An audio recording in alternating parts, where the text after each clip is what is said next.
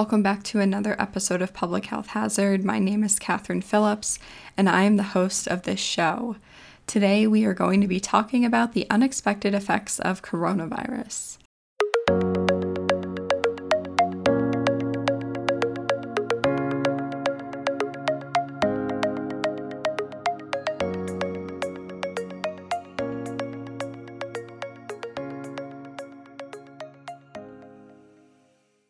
I waited to record this episode because I wanted to see how the coronavirus pandemic would play out.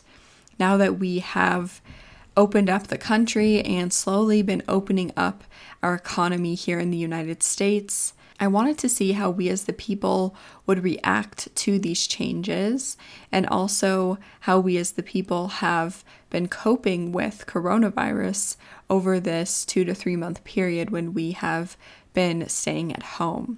We have been focused on the physical symptoms of coronavirus throughout this whole pandemic, but we haven't focused on some of the unexpected effects, such as substance abuse, addiction, depression, anxiety, loneliness, abuse, and suicide, and haven't considered how they could affect our health in the long term. Just like I've talked about in another episode of Public Health Hazard, coronavirus has had some positive effects on us. Being at home has allowed us to cultivate new relationships, connect with others, start a new hobby, and also has promoted a new style of work, which is working from home, and that could lead to the future of working as a whole. But when we think about these unexpected effects of coronavirus, we have to look at it from a health perspective and think about how our health could be affected. So I want to talk about some of the short and long-term effects of coronavirus and kind of break them down for you, and then talk about the reasons why these have been happening. So let's go into those short-term effects. So short-term effects can be defined as within a few months, a few weeks, even days of being at home or being affected by coronavirus. The most obvious is physical symptoms if you happen to be infected with the virus. Loneliness has really been a short-term effect, especially since we can't go out to places that we enjoy going out to, such as bars, restaurants, the gym, churches. If we go to these places for community and forming relationships and socially, and suddenly now we can't, we become lonely. Another short-term effect that can really impact you is substance abuse, which could lead to addiction. Essential places that have been open include marijuana stores and also liquor stores. So using those substances to cope with the changes that have occurred in one's life, such as losing your job or income instability, or even just the fear of the coronavirus itself, could lead to addiction.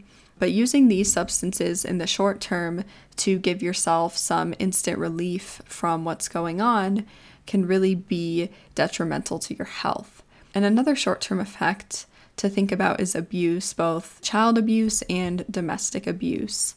One thing about abuse is the fact that you're home all the time, and those being abused may be afraid to speak out. And I want to mention that I'm in no way a mental health expert and an expert on addiction or abuse or any of these topics I'm mentioning. I've said this before on my show, and I definitely want to reiterate it because I know I have listeners out there who maybe are experts or researchers in this, or who have personally dealt with some of these things that I'm talking about. So I really want to be respectful of them. I will put more information about these topics in the show notes so that you can read about them. Some of the long-term effects that I found through research that could have an impact on your health because of coronavirus include depression and anxiety.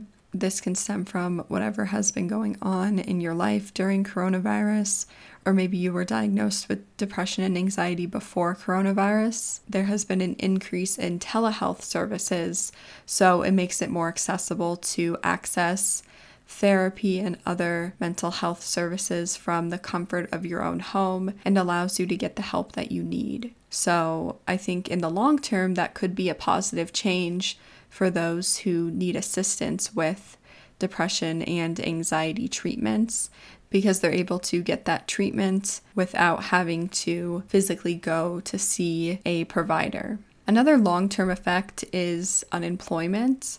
This can really affect your livelihood, and we've already been seeing that. Those who've been unemployed can no longer pay their rent, their mortgage, and throughout all this, stress is really a big long-term effect, because when you're constantly stressed and putting stress on your body, it can put you at higher risk for heart disease, diabetes, even lower your life expectancy. So living in this state of stress and uncertainty and economic instability is really a long-term effect that we don't know when it will end. Even with the economy opening up, it's opening up very slowly, and there have been jobs that have been eliminated altogether.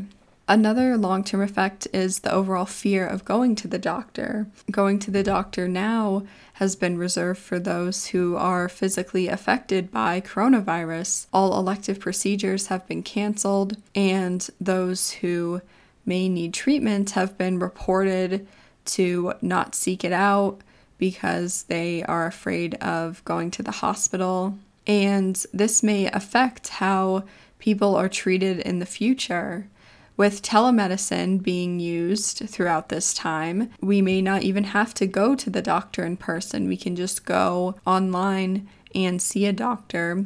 So that could eliminate fear and be a benefit. But if we're afraid in the first place, we may not be able to get the treatment we need in time, and it can result in deaths that could have been prevented. And finally, one important long-term effect that really concerns me is limited physical attraction. With social distancing and having to stay 6 feet apart, and also the elimination of handshakes, I think it's really going to change how we interact with each other. I think this really will have an impact on dating because we will be more hesitant to meet up with someone. So this might be replaced with something like online dating through Zoom or FaceTime. And in fact, dating has already been conducted this way throughout the pandemic. Match.com, Tinder, and Bumble have all seen an increase in enrollments and use during this time, and they have all added the video option to their platforms. So I think that's really the future of dating, but limited physical attraction is really something that is going to affect us because we rely on physical attraction to connect as human beings. But with restrictions and limits to the amount of people who can organize in certain places, it takes away how we interact with each other. So I think this will be one of the biggest effects of coronavirus that we shouldn't ignore. And if we have the opportunity to have physical attraction and have a closer physical distance, we should really take that opportunity. So I just want to finish up talking about why these are unexpected effects of coronavirus. First of all, we've been uprooted from our daily lives, and this loss of structure makes it hard to feel like we are accomplishing something every day. There have also been changes in economic times. Before, we were all living a life where we can go travel. We were able to be in contact with people without limits. It just made it really easy to live your everyday life and do things that you really enjoyed. But now businesses are closing and threatening bankruptcy, and travel is non-existent due to border closes and stay-at-home orders. So it makes me really question whether our economy will recover or if this is just the beginning of an economic downturn. We also have lost places to congregate in our community, the biggest being churches and also schools, the gym, and workplaces. And this kind of begs the question, wouldn't video be the answer? Shouldn't we keep using video? Isn't it just easier? Why should we focus on some of these unexpected effects when we have video to make things easier? Well, the answer here is simple. Not everyone has access to technology. Those who are elderly may not know how to use technology, so they can't tune into church, which may be their biggest social event of the week. Those without technology can't go to the doctor if they need to, and if they're afraid to go in person, then they can't get the care that they need. And as I mentioned before, prolonged stress and uncertainty about this situation is what has caused our behaviors to change. Being home has caused us to not know what will happen next, and economic uncertainty is really what will change how we live our lives. But there are some strategies with how we can cope with all of this. We can make sure that we get enough sleep each night and not stay up worrying or watching TV or doing things that are unproductive. We can continue to get physical activity by walking around the block or going to the park or even doing at-home workouts.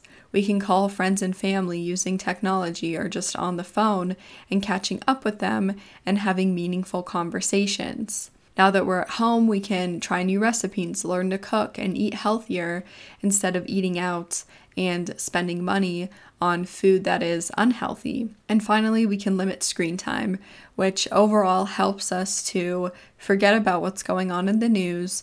It also helps us to decrease our fear and panic because we are no longer consuming media that we don't know is true or not. So even though we don't know what will happen in our society and how our lives will change for the rest of 2020, all we can do now is think about how we are going to cope with these changes and be mindful of how we've reacted towards it.